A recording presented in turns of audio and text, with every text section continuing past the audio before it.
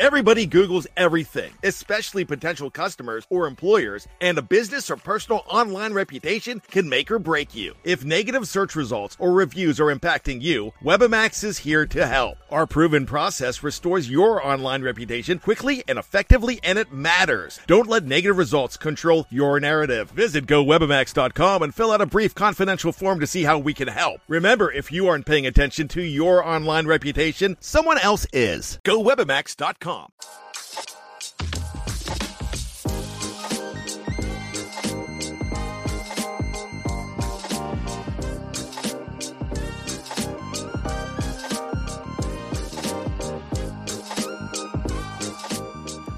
Welcome, everybody, into the Valley. I am Ethan Schutt, joined with Stephen Garner.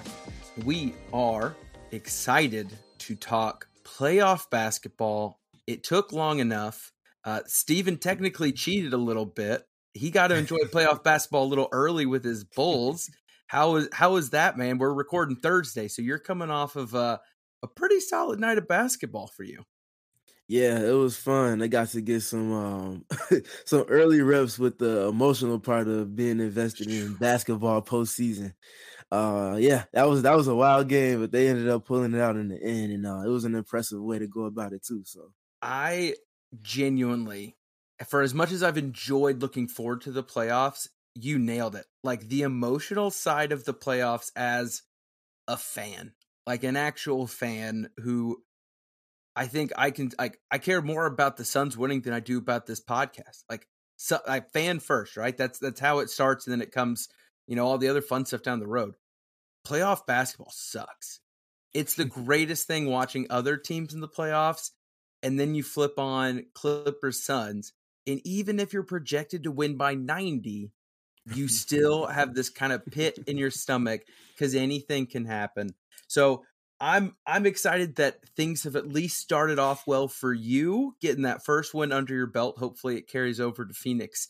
But again, we are into the Valley with the Fans First Sports Network and Helio Hoops, and we are very excited for this episode to talk about briefly just some highlights of a good season of basketball, one that I think is going to be overshadowed, to be honest with you, as you look towards the focus of this entire season is what's happening in the last 10 games of the regular season, essentially. The trade almost hit the reset button in people's memories. The focus is now the Kevin Durant season and already looking to what it looks like next year. But I think there's a lot of great stuff. So just wanted to give us both an opportunity to highlight maybe some stuff we wanted to bring up before going head first into this series against the Clippers. I assume I know the answer to this, but were you pretty happy when everything played out and the Suns got the Clippers as that first round draw? You would be correct. I was actually a team. That was actually a team that, even before the Paul George injury, it was a team that I wanted the Suns to go against just because I know they're going to test them in a way that other teams in the West might not be able to because of the personnel groupings and then the coach that they have on their sideline. So, yeah, I was rubbing my hands in an anticipatory way once we found out officially that the Suns will be playing the Clippers in the first round. Yeah, I'm excited. I think it comes with some fun questions from our perspective about what to look for. The Suns have gone through a lot of change, but the Clippers have too. These two teams haven't really seen each other in the versions they're in now. The Clippers have been playing competitive basketball in the sense that their games have mattered, similarly to how the Suns games have mattered. But the last week, really, that's where things kind of got all messy, unless you were down in like the 7 through 11 range.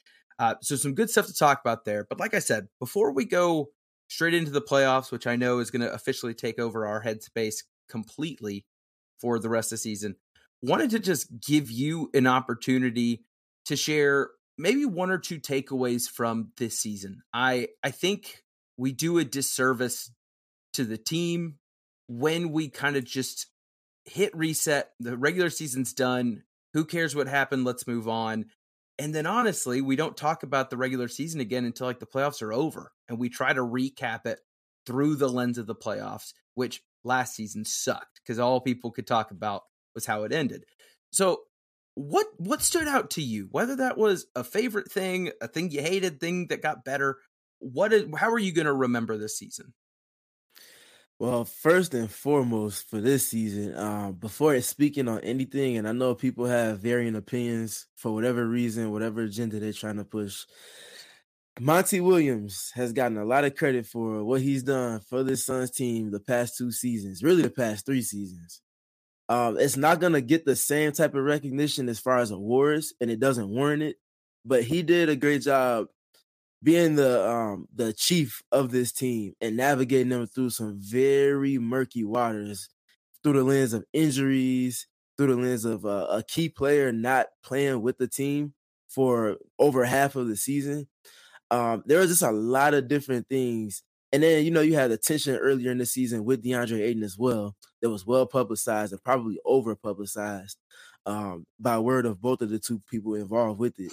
And including James Jones when he had his interviews. So, yeah, shout out Monty Williams before anything else, because he did a great job of being a true leader of a group of men. And then kind of transitioning from that, I think the biggest standout for me, or at least one of the biggest standouts, was the fact that the team as a whole grew from the Dallas Mavericks series. So one of the main reasons that they lost in the fashion that they lost last season, offensively speaking, was because Devin Booker was double teamed, and then the Suns turned into essentially a chicken with their head cut off for a majority of those games in a sustainable manner, unfortunately. So naturally, we saw as they came into this season, the process of Devin Booker understanding how to navigate when he has two players' attention, rather than terminating his dribble, holding them, and then stretching them, and then making passes out of there. But it wasn't just Devin Booker. It was also his teammates around him. DeAndre Ayton, Mikal Bridges when he was on the team, Cam Johnson when he was on the team, Josh Okogie as a new player understanding what to do in these scenarios. They always did a great job of re-spacing after the double team, conceding to the double team, and then allowing for themselves to play within an advantage after that. We saw early in the season, I think there was a game against the Miami Heat on the road where Devin Booker was double teamed ad nauseum. Sometimes he would just get double teamed as soon as he crossed half court. Sometimes they would go switch and double. Sometimes they would trap off of a pick and roll. Different variant scenarios, but their process has been so clean in a sustainable manner. And they've done a great job playing within the advantage that's presented by having a player that garners the attention of multiple players on any given possession. And naturally, by way of doing that and getting those reps out the way with just Devin Booker, now that you have Kevin Durant in the mix, even though some of the players that help with that process aren't here anymore, that same template is there. And the players around all understand how to realign and respace based off of the coverages that Devin Booker sees on any given possession. And that's what you need, not just from Booker, but also from his teammates. I think that speaks to the coaching too. I think you're right. I think it was I think they took a hard look in the mirror and said, what was the cause of this? And they've taken it to heart. Do you think, how big of an impact do you think that'll be come playoff time this year? And that's the exact reason why it was one of the chief things that stood out to me. Because naturally, we're going to see, again, Devin Booker is going to be double teamed in a multitude of ways. More often than not, it will come when Kevin Durant is not on the floor. And that's going to be even more important, having that process as the template. Because now, when they throw this at them, they're going to be like, okay, cool. Rather than panicking and being uneasy like they were last season, they've matured in their process and the understanding of what to do and where to be, and how to manipulate the scenario and flip it into as much of an advantage as it can present itself. So I think they're more than ready. I think Book's more than ready. And even more than being ready, he's more trusting after he's seen them execute within this scenario so frequently this season. Yeah, no, I think you're spot on. I mean, I think even in a world without Kevin Durant, Booker's mentality through this season looked like a guy who didn't have to be the superhero at the end of the game. That has been a stat that you can't keep. But how often does Booker feel like hero ball is the best option? This season seemed to be the first time it was kind of trending down, which I loved. There were less moments where I was scratching my head at the end of a close game, like, why did he think that was the solution here? And I think you're right. I think he's more trusting. I think it's also a good reminder that there are so many teams who their core guys have played together 5, 6, 7 years. This is year 3 of Chris Paul and Devin Booker, because they're so mature age-wise, Chris Paul, and Booker just being who he is, it feels like, oh, they've been together forever. They should have this figured out. But there is value in reps and time spent together. I think the little voice in the back of my head is like, well, does that make you nervous about Kevin Durant? Maybe. We might talk about that in a second. A tiny sample size to base off a whole lot of predictions, but luckily it is Kevin Durant and that helps. Wanted to jump back to the way you opened it, because the way you opened it was my big takeaway as well. And you nailed a lot of the, I would just say, off the court reasons things could have derailed. The Monty versus Ayton situation, the Jay Crowder situation, the Robert Sarver situation. There were so many things happening around this team that could have potentially justified something going wrong. And I know some people viewed the Jay Crowder issue as that thing, but I thought the way it was handled, looking back, you have a guy who still loves his teammates. They still love him. He went where he wanted to go, and everyone seems pretty happy. Not every player is going to love every coach. Obviously, Jay and Monty weren't really vibing towards the end. That's normal. So you have all these reasons things could go wrong. And then you add to that what I think is the biggest issue for this year was the injuries. I looked through on the old B-ball reference every single starting five for this season in the 82 games. Out of the 82 games, the Suns had 15 where their starting five was their actual, what I would call real starting five. So later on, that's going to be a Josh Okogie lineup with the big four. Early on, that would have been Paul, Booker, Johnson, Bridges, Ayton. 15 of 82 did the Suns actually have the five guys out there that they wanted to be out there. And they still go 8 games above 500. And this is the fun thing I took from reading through those. Here are some of Ethan's personal favorite starting fives this season. And this is not even including the last 2 games, which honestly look like they were made up. We have some where, like, you could say it kind of makes sense. So you've got like CP, Bridges at the 2, Saric and Craig at this who knows who's playing what position, in DeAndre Ayton. You're like, all right. I mean, I guess I could see that. Oh, man. Then you get Landry Shamet starting at point guard with Mikal, Torrey, Dario, and Ayton. You're like, oh, this is not going well. But at least Bridges and Ayton are still there. Well, let me give you the next one.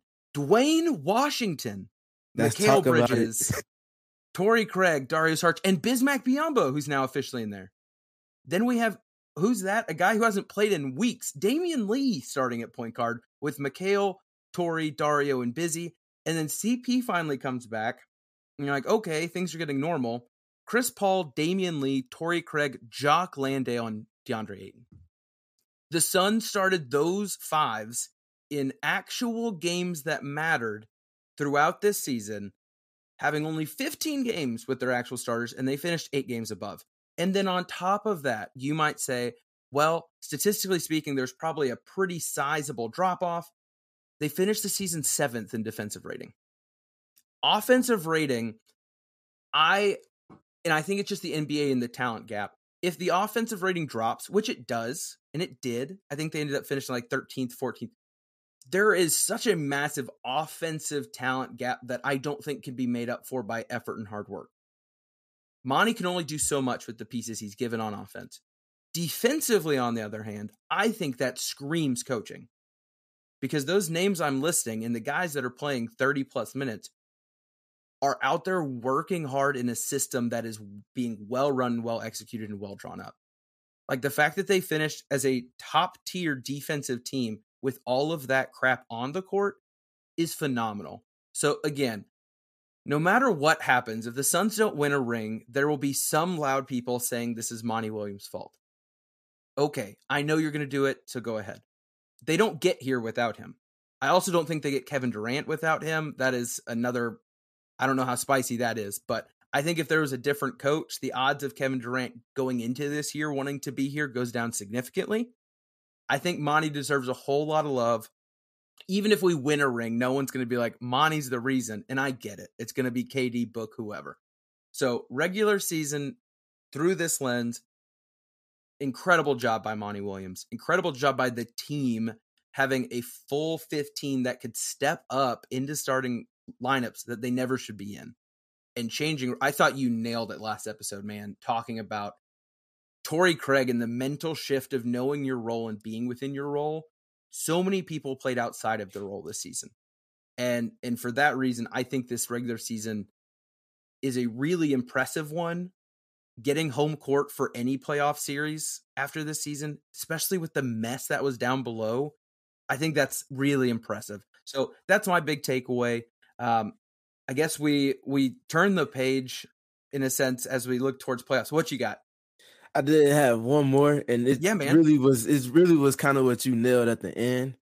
And it could just be in an all-encompassing way, applying to so many different things, but just buy-in. Mm-hmm. I think you talk about team dynamics and you talk about players getting along and chemistry and coaches getting along, skill sets meshing together, whether the game plan and the scheme is appropriate for the team, all of that stuff, all of the X's and O's, all of the interpersonal communication and relationships and all of that stuff.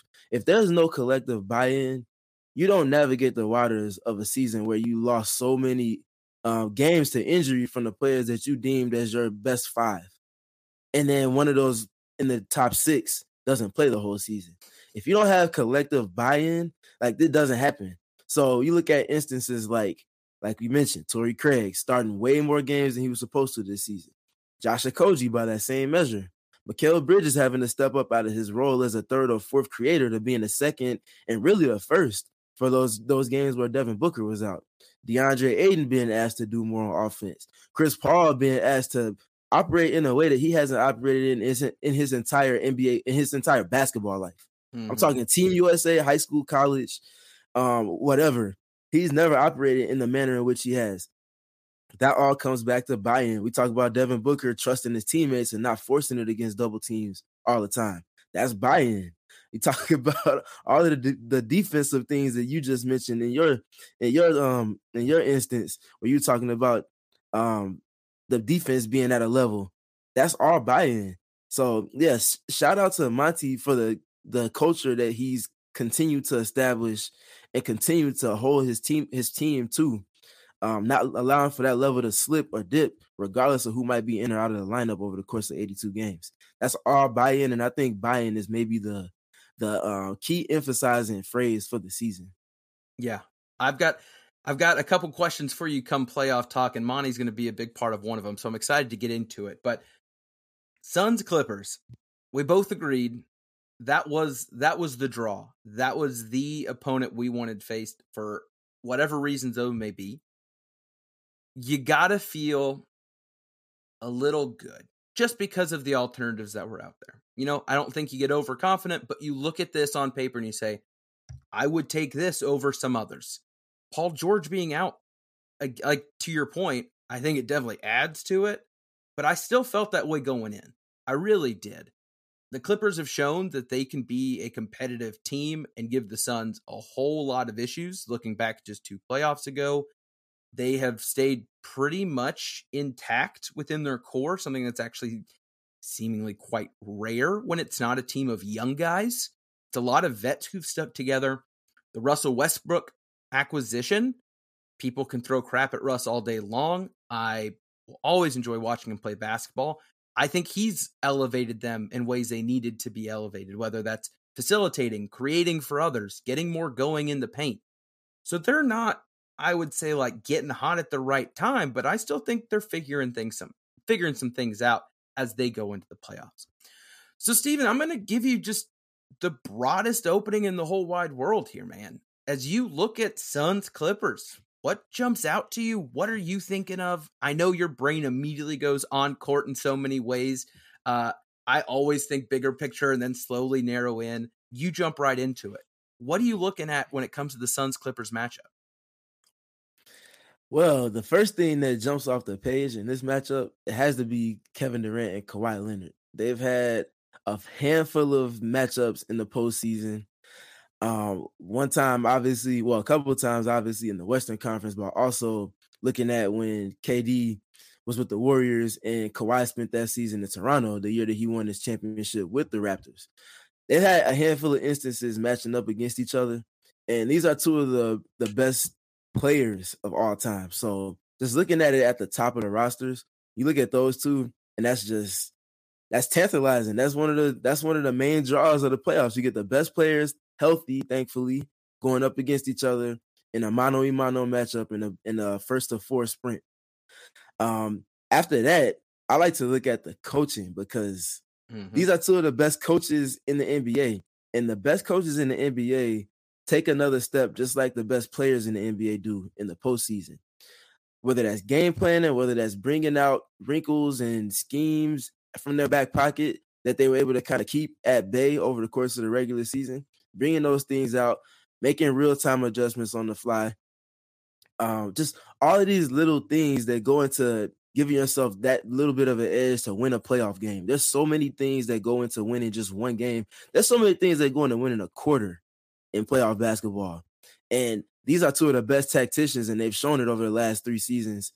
2 seasons now for Monty on the biggest stage and being able to get more out of their team than what's perceived to be expected from their rosters. So looking at those two going at it is going to be fun. Obviously, Chris Paul and Russell Westbrook is 2 point guards, 2 of the best point guards of all time. Even though they both might be past their prime now, that's fun. And then just looking at the many different lineup personnel matchings that the Clippers can deploy against the Suns. Obviously, the Suns present a lot of different things that they can do on the offensive side, but the Clippers have a lot of ways that they can go about defending those. And just looking at the stylistic matchups and the different avenues that both teams can go to at any given moment, it's going to be so much fun to dive into it on a game-by-game basis with you on this platform of ours, as well as looking at film and writing about it as well. And man, I'm just so excited. It's like Christmas for me, man. I just love it so much. This is such a fun matchup. Yeah, I'm pumped. I mean, you already said it. The playoffs alone are worth getting out of bed for. Like, as a Suns fan who's been doing this for a while, there were plenty of years where I had to get excited about the playoffs, even though my team was not involved. And you're right. It is incredible watching the stakes just go up in every way, to the atmosphere, to the players on the court. I love your point about the coaching. I think that is spot on. I think there are so many non-NBA fans that think NBA basketball is a coach rolls the ball out and then the talented players do talented things. Like, playoff basketball is where you actually get to watch, like, game 1 to game 2, you're going to see something different. And then you're going to see it again. And it's a lot of fun. I love the Durant Kawhi storyline like you brought up. I am convinced in a revisionist history world, if Kevin Durant comes back and doesn't re-injure himself, I don't know if the Raptors get that ring. I thought KD was playing on just like another existential plane throughout. Yes. Like, there's a part of me that's like, he wants to get this one as well. And it's so good. It's so good. And there's a lot of individual players who I just enjoy watching. And Russell Westbrook, to your point, I don't know how he has become so crapped on. He, at his peak, was one of the most fun basketball players to watch every single night. And he is still, talk about buy-in, that is a guy who gets crapped on, doesn't deliver like he once did, and still is out there giving it a whole lot. So I think you're right. There's a lot of stuff that I'm excited to watch outside of just the I'm going to be nervous the whole time type vibes. I had a couple questions for you that I wanted your basketball brain to kind of think through on the spot. Give me your ideas. And the first one comes from how Kevin Durant has been used in a very, very small sample size up until this point. So again, small sample size. I want to preface that. Whatever, we got to use what we got to use. So Kevin Durant has been used differently on offense in a couple big ways from Brooklyn till now. And even if you want to look pre-Brooklyn, you can look that way. The two things he has significantly had more involvement is, number one, spot up shooting, whether that's catch and shoot or just spot up in general. I think it was up about 7% from his usage in Brooklyn already. He's about 20% of his possessions are spot ups right now in Phoenix, which is quite high for a guy of his caliber who usually plays the type he does. And then his actions and involvement off of screens have increased by almost 8% as well. So it's going to be a different Kevin Durant than what we saw in Brooklyn last year come playoff time, which was a phenomenal player. because of both of these things, Kevin Durant is being off ball more. That, I think, is the simplest way to describe what we're seeing different. Kevin Durant does not have the ball in his hands. You even see that with more post-ups as well. He is not getting the ball and initiating like he has elsewhere. So here's where my thinking goes. I would assume the Clippers are going to use Kawhi Leonard as the primary defender on Kevin Durant. Now, the Suns have the ability to have multiple primary offensive weapons. It's not just KD. Defensively, the Suns don't have to use KD as their guy either. When you're looking at the effort and the stamina aspect, when I look at the Clippers and I say, how can I hurt what makes them strongest? I say, I want Kawhi Leonard tired. I want him to have to do a lot on defense because I know he is, quote, that guy on offense. Do you think Kawhi defensively is going to have an easier time with KD if he is off ball more? If he's able to kind of shadow Durant early in the shot clock, kind of watching the sets and the movement happen on the other side, and then sure, maybe KD gets the ball with 8 seconds left in the shot clock. You're having a tough physical battle. You can test the shot, probably goes in.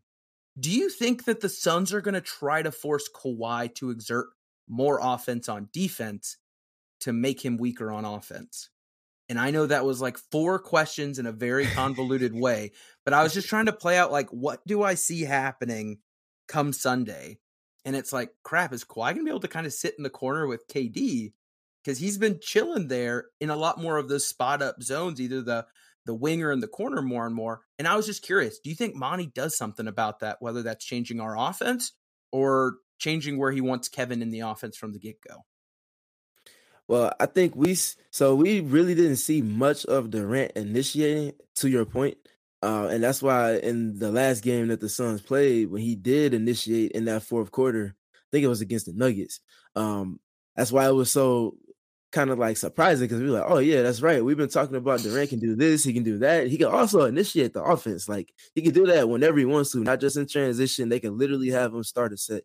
So I think keeping Kawhi involved, especially without Paul George for at least the early part of this series, is definitely going to be something to track. I think that's a great catch by you in bringing that up, because I do think that if Kawhi has to exert a certain level of energy on the defensive side, which obviously if you're tasked with guarding Kevin Durant, you have to. You can't give 3/4 of the tank. You have to be all in. Otherwise, it might be 50 or 60 or 70. So I do think that is a great point to make. And I also think kind of within that, the Clippers might try, and this might not work, but they might try to use players like Terrence Mann, who don't necessarily have the requisite stature, but they have the activity levels that they can bring to the party, that they can kind of use in spurts to kind of give Kawhi a somewhat of a break while he's on the court. Kawhi might be able to guard maybe Devin Booker, potentially. Like, there's a lot of different ways that they can go about kind of flipping the matchups to just kind of like reserve his energy over the course of a game. But I do think that dynamic with KD, specifically with Kawhi, is going to be important to watch, because obviously he's their best option for him, and really the only true option for him right now. Yeah, I was going to say, who do you think are the secondaries? Is it because, I mean, they've got a locker room of yes. So they've got Marcus Morris, who I think is still out, but started warming up / practicing again. Does that sound right from what you were saying? I've not seen him like a guaranteed back. Robert Covington, who had been playing more minutes, got a couple DNPs towards the end of the season when I think he was healthy. What is it? Batum? Batum's probably the third. That's the big name right there. I think if it's ever not Kawhi, it's most likely going to be Nicholas Batum, because of the stature and the trust that T. Lue has shown to have in Batum, just defending the isolation without help.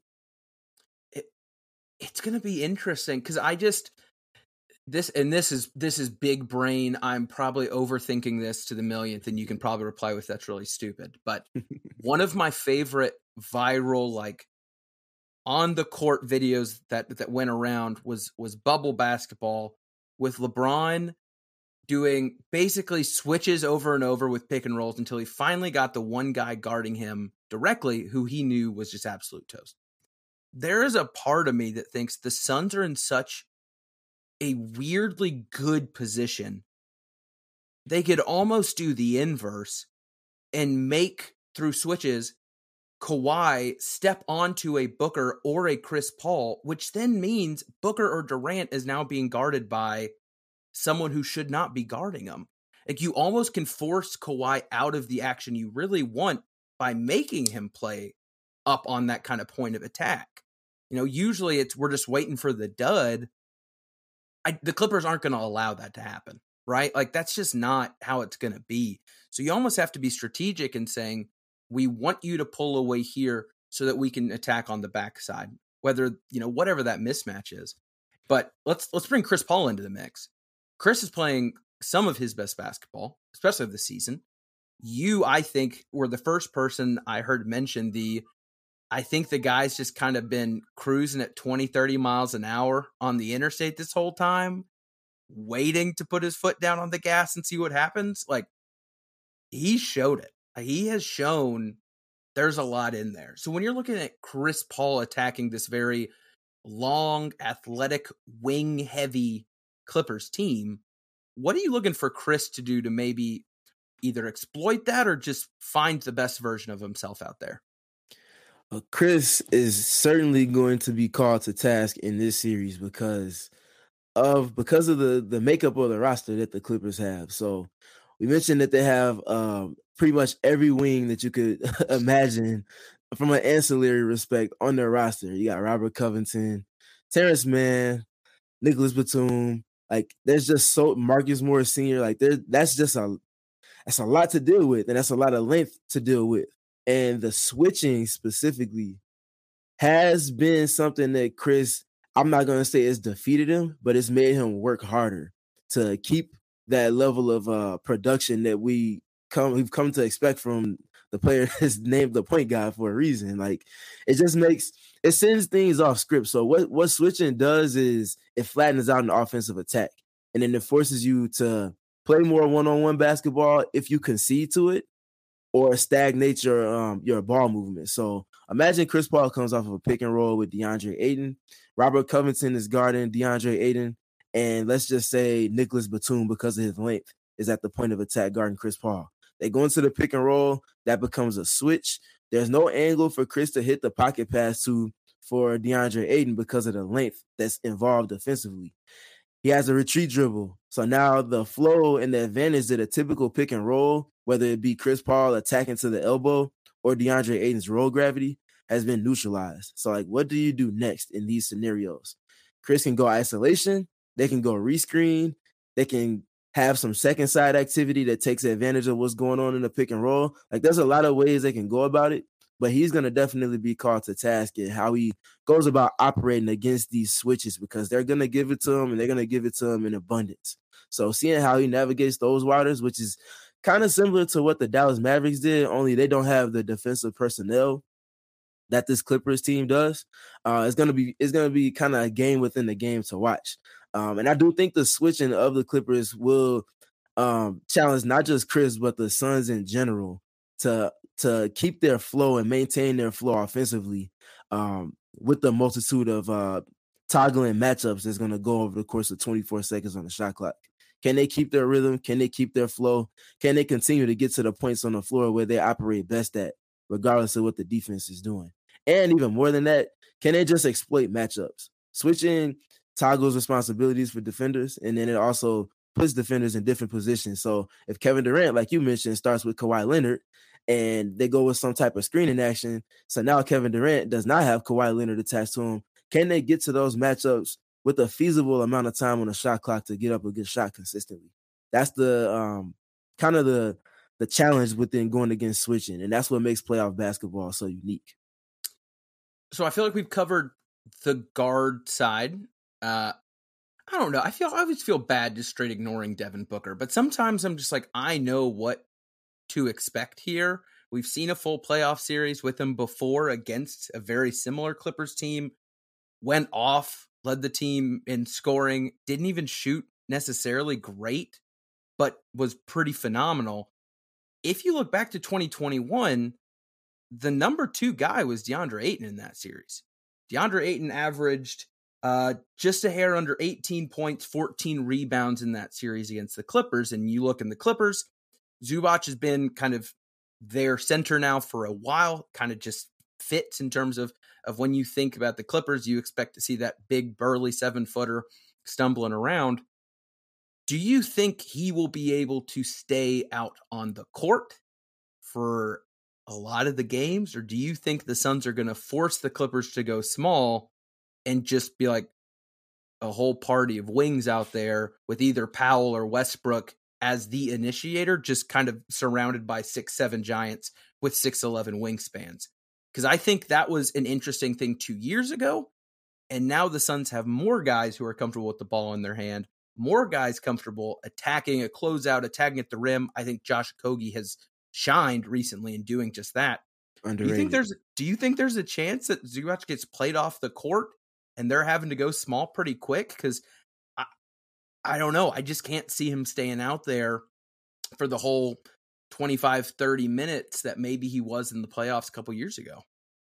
So I do think that Zubac has a certain level of defensive versatility to where he's not going to be a turnstile by any stretch of the imagination.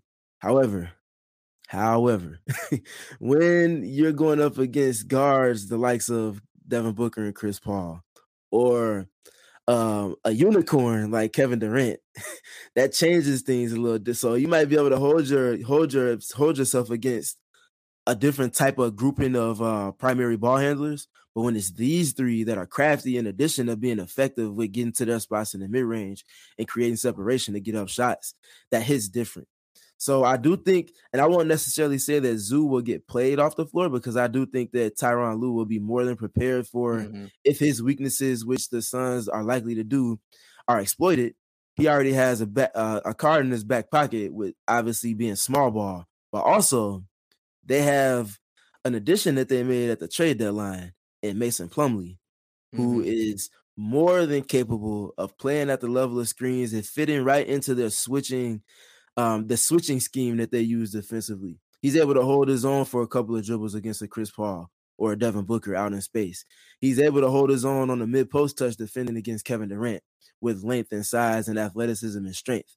He's able to do these things in space and also do it with active hands that forces teams to what usually would be retreat dribbles into isolation to have to work more for that. And if you're having to exert more energy and bleed the shot clock more, that's a win for the defense. So Mason Plumlee is going to be a key wrench in everything that Tyronn Lue does. But also speaking to the small ball dynamic, which is inevitable because that's a part of what they do, I want people to pay attention to when the Clippers decide to go to it. Does it feel like they're going to go to switching or going to small ball specifically as a reaction to being hit upside the head from everything that the Suns are doing? Or does it feel like it's more so just a part of their rotation or their game plan offensively or defensively for specific stretches of the game? Like that's a big thing to pay attention to, because it's always obviously been a weapon for this team to use. So just kind of have a feel for the game and see when and why they might try to be going with the small ball lineup is going to be important to watch. I also think what's interesting is, you look 2 years ago and you're like, well, times have changed, things are different. But if you remember 2 years ago, Kawhi Leonard had just got hurt in the series before in the playoffs, and that was a Paul George Clippers team. So the Suns do have experience in the playoffs going against a one-starred version of the Clippers. Paul George getting healthy at any point in this series will immediately make things look quite different from what we might remember. In that last series, when there was just one star, Zubac averaged 31 minutes a game, which I was surprised by. It was higher than I thought it would be. And I think you're right. I think the Plumlee acquisition, when him and Bones Highland aren't getting into fights, like that's a valuable piece to have. Whether that is a functional, we need this switch, or even a foul trouble. I mean, there's a reason the Suns keep multiple big guys, because we are well aware that the Suns right now, I think in the last month, the second most free throws against in the league, which plenty of people will have plenty of points about that. But they're fouling. All I can say is that they're fouling. Mm-hmm. So we've talked kind of about, I would say, the starting groups here, what we expect from the groups that maybe could go one way or another. When you look at the bench, we're not going to break down the whole bench either way, but who's one name to look for on the Clippers bench and the Suns bench that you think has the biggest chance to make an impact? Well, let's start with the Clippers side. It's Norman Powell. Mm-hmm. I can't remember off the top of my head, but I think he may have led the NBA in total points off the bench this season. If he wasn't the leading guy there, he was certainly at the top of that list. And he has a scoring pyrotechnic eruption type of style of play that can flip, especially in a playoff game, that can flip a game on his head if he hits that note at a specific point in the game. So imagine this like middle of the third quarter or late third quarter, and there's obviously reserve players mixed in with starters in this stretch of the game. And Norman Powell goes off for like 12 points. And when he came into the game, it was tied. Like, it's little things like that that apply pressure to the other team that forces them to sweat and play from behind. On top of him being a player that Kawhi Leonard won a championship with in Toronto. Right. And he was a key cog to that group. So there's an experience factor with Norman Powell. And a lot of the things that I'm saying with Norman Powell in terms of style of play and production can also be replicated by Eric Gordon because they're very similar players. Like, there's some redundancy between the two. Those two players are going to be key to watching, seeing how the Suns defend them. Yeah, and one thing, too, on Powell, another thing I think that's important is that he's got Ty Lue's trust. Yes. Over the last 3 weeks, I was kind of just looking through the Clippers games, how the flow worked on close games. 3 or 4 times, if Powell was on in the third quarter, Russ did not play in the fourth quarter. Like, Yep. they are similar enough in what's needed. If Lue knows that Powell is the guy, he's going to run him out there with the starters for the majority of the fourth. And so that's not one where, Cam Payne has a good game and you're like, oh, well, 8 minutes left in the fourth, he's coming out no matter what. Like, Lue doesn't have to operate that way given how they're constructed. So I think that's a great call out on the Clipper side. What about the Suns? I feel like that one's maybe tougher now that Okogie's in the starting lineup. That would be an easier choice, I would say. But who do you think could make a big impact on the bench?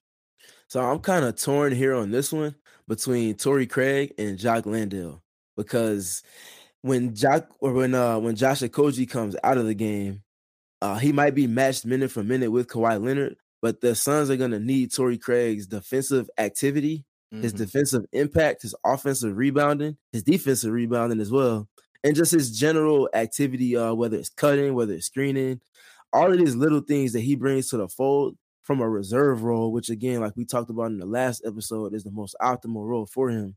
Those things are going to grow so invaluable in these games. And I mean, he showed it in the season that the Suns went to the finals the season before last. When he's hitting those notes off the bench in the role that he's supposed to be in, it helps to really start to make the margin for error for our opposing team a lot less and a lot less and a lot less.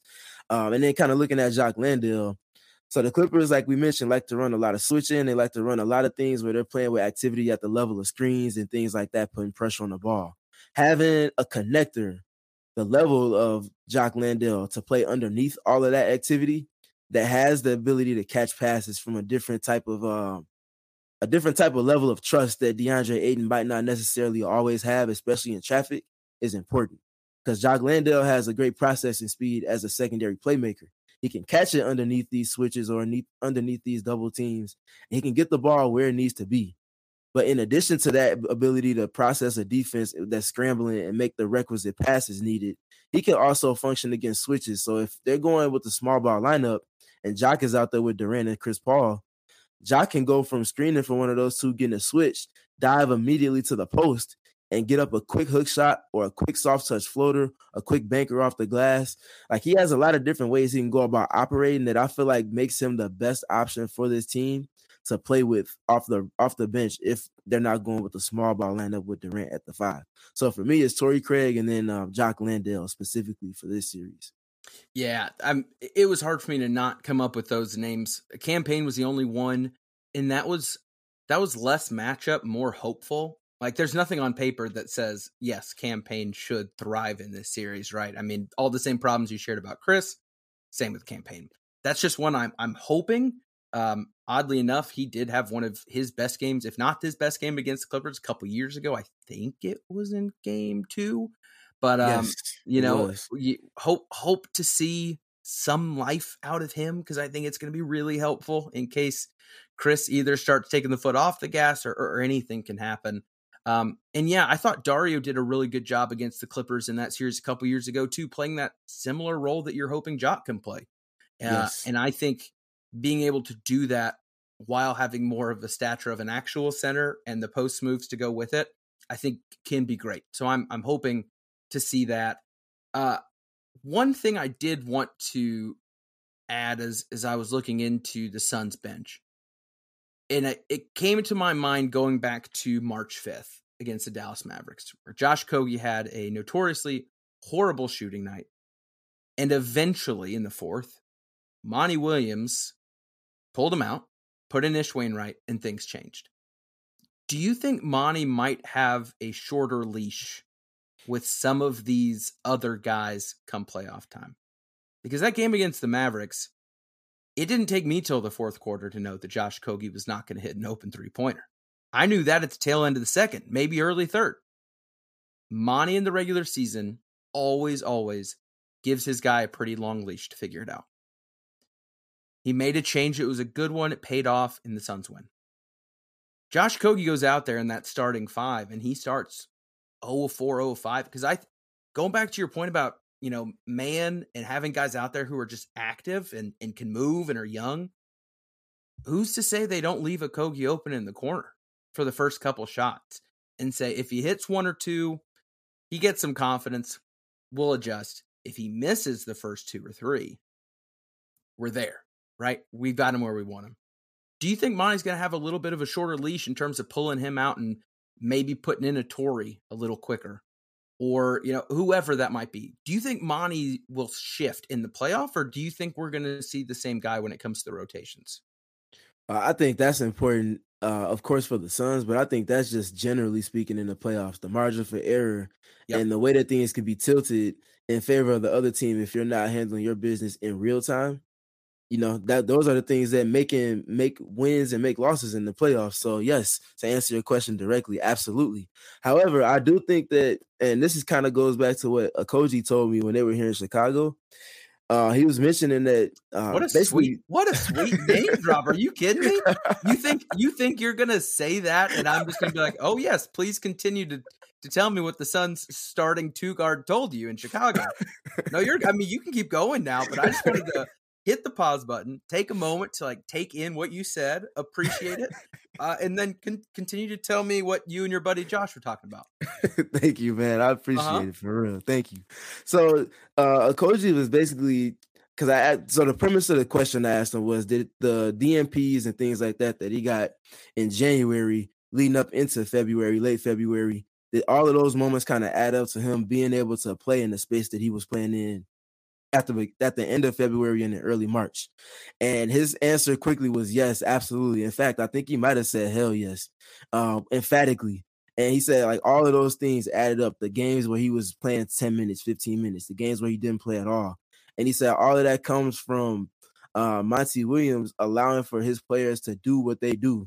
Like he said, you know better than I know what you can do and what you can't do. So trusting and instilling in his players to do what they can do, and basically just using that as a weapon within the key cog for the machine of the team is important. So looking at Okogie specifically, yes, we know he can knock down catch and shoots, but we also know that that's not his strength. The thing that he is out there for is for cutting, playing with physicality and activity on both sides of the ball, screening at opportune times, and then obviously defending his tail off at the point of attack and on the wing defensively. So if he's nailing all of those other things, the shooting is just an in addition to. It's like a cherry on top. So if he's not knocking them down and he's only 0 for 4 or 0 for 5, I don't think there'll be that much drastic of a choice made. But if he's 0 for 8 or 0 for 9, that hits different. Yeah, no, I'm with you. All right, we're getting to the difficult part of this here. Let's get it. Where we put you on the spot, put myself on the spot, make us look smart or dumb. There was a series at the end of last season, if you can remember, where plenty of us looked very dumb in talking about what we thought would come from the Mavs series. I'm hoping that a repeat is not on the horizon, but we stay optimistic, we stay realistic, whatever you want to be. Steve, how you feeling about the series, man? I don't know if any of your written pieces, if they're on Brightside, if they're having you put down an actual prediction. What do you think this one looks like? What's the final for the series? So I think, Ethan, you know better than most that I'm not of the hot take nature of media space nowadays. That's why you fit so well on this podcast. We are not a hot take zone. We just try to stay entertaining. For sure. I always like to attribute things to the eye test and then using statistics to back them up and bring context to it. Based off of the way that the Clippers were playing down the home stretch of the regular season post All-Star break, they went 11-10. And they just didn't have that feel that I thought they would reestablish post All-Star break. Because if you remember, before the All-Star break, the last team they played was the Suns. Obviously, it was without Durant, but the Suns had a good game, and then the Clippers' game plan defensively in the second half, especially, just really weighed down on the Suns, and they were able to get scoreboard separation and win that game before the All-Star break. They look like a complete different team, and that could be because of the additions that they made at the trade deadline and negotiating them. That could also be trying to fit in Russell Westbrook, who they got off of the waivers on the buyout market. You could attribute it to a lot of things, but they didn't have that dominant stamp that I was expecting for them to have. Mm-hmm. You could also obviously attribute that to not having Paul George in the mix as well.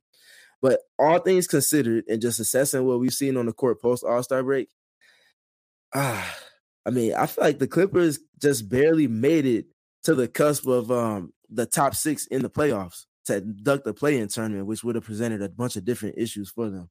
So looking at it from that lens, and also seeing what we saw with the Suns with Kevin Durant on the floor, which he will be for the playoffs, and the team is fully intact and healthy, I just see so many ways that this team can go about putting pressure on the Clippers that they might not be able to match.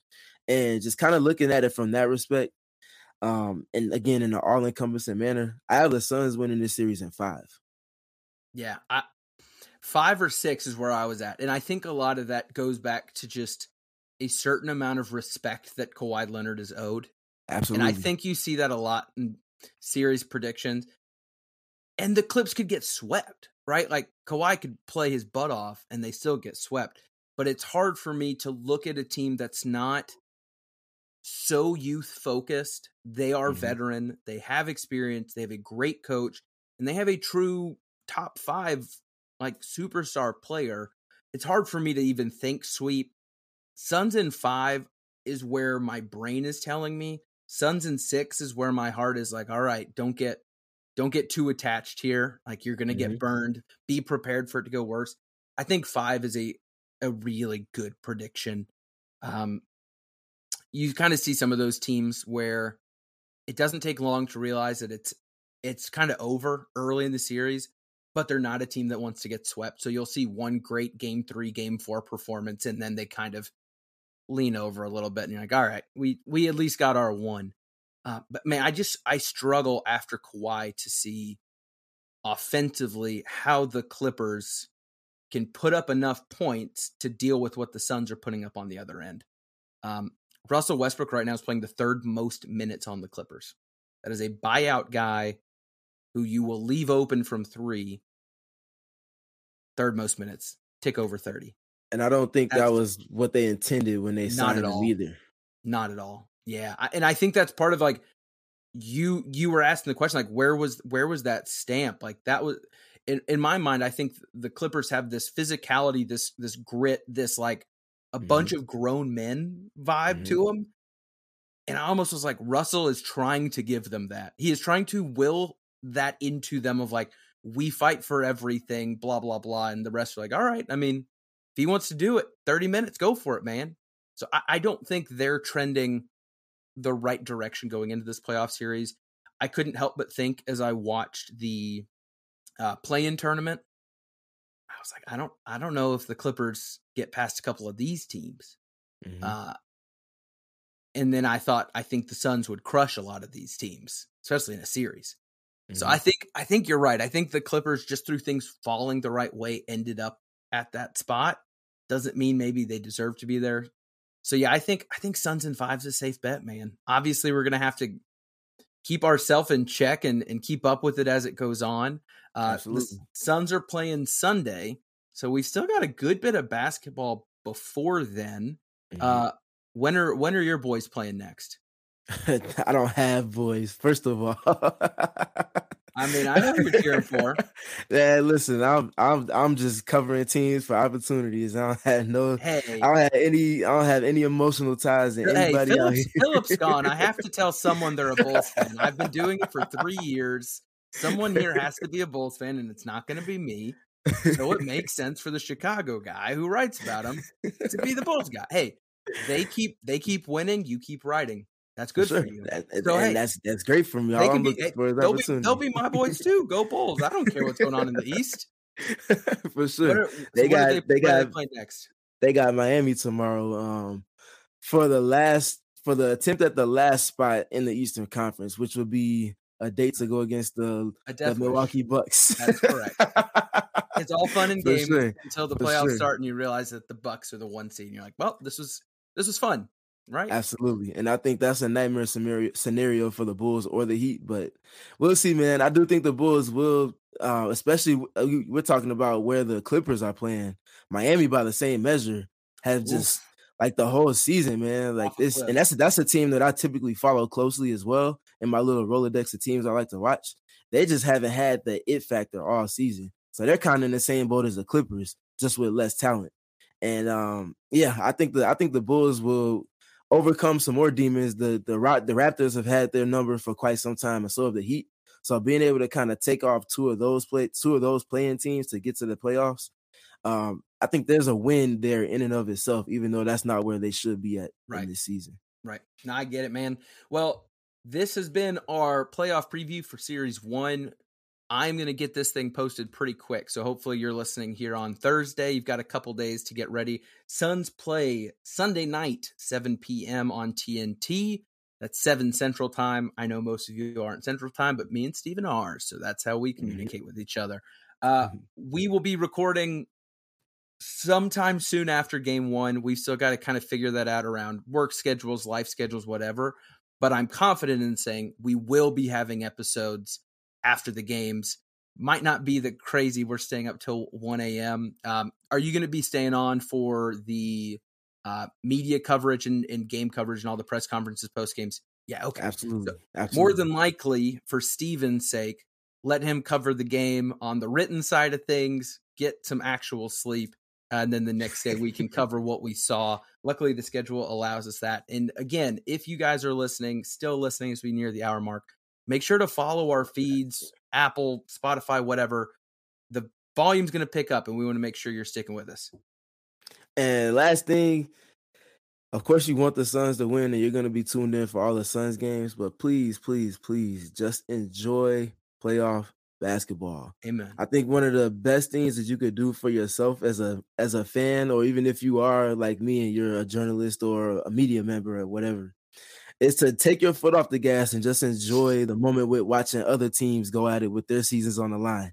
It helps for a healthy balance in the things. I will definitely tell you that. So just enjoy the theatrics, the antics, the storylines, the surmounting pressure. Just enjoy it all, man. It's the best time of the season. Transitioning from March Madness to April, May, and June Madness with the grown men in the NBA. So just enjoy it, man. This is a beautiful time for basketball.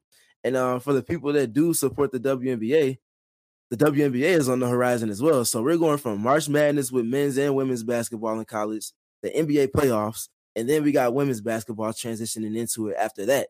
So 'tis the season for basketball. If you are a true hoop head, this is the time of the year where you really want to be. So just enjoy hoop, man. Their draft was this week, wasn't it? Earlier Correct. This week. It was on Monday. I'm guessing you had some good coverage going on there too. Yes, sir. It was on Monday. It was a very fun thing to see, just seeing athletes of any gender or any age see their aspirations, desires, and dreams come true. It's a beautiful thing, man. So yeah. I love it. Didn't some team have 3 of the top 5 picks? Correct. Yes. Insane. I saw that happen, and I said, "How on earth?" But then they all—I think they had 4 or 5 total picks, and 3 are the top 5. And I was like, everyone on that team must not feel great right now because they essentially just drafted a starting 5. But Anyway, we'll get to our WNBA talks later. Guys, thank you for listening. Please enjoy the basketball. Yes. Steven's spot on. If you're a basketball fan, this is the best time of the year. Enjoy it. Whether that's watching a stupid game that involves the Lakers fouling with 1.6 or great basketball that's to come, enjoy it. For Steven, I am Ethan. This is Into the Valley, Phoenix Suns podcast.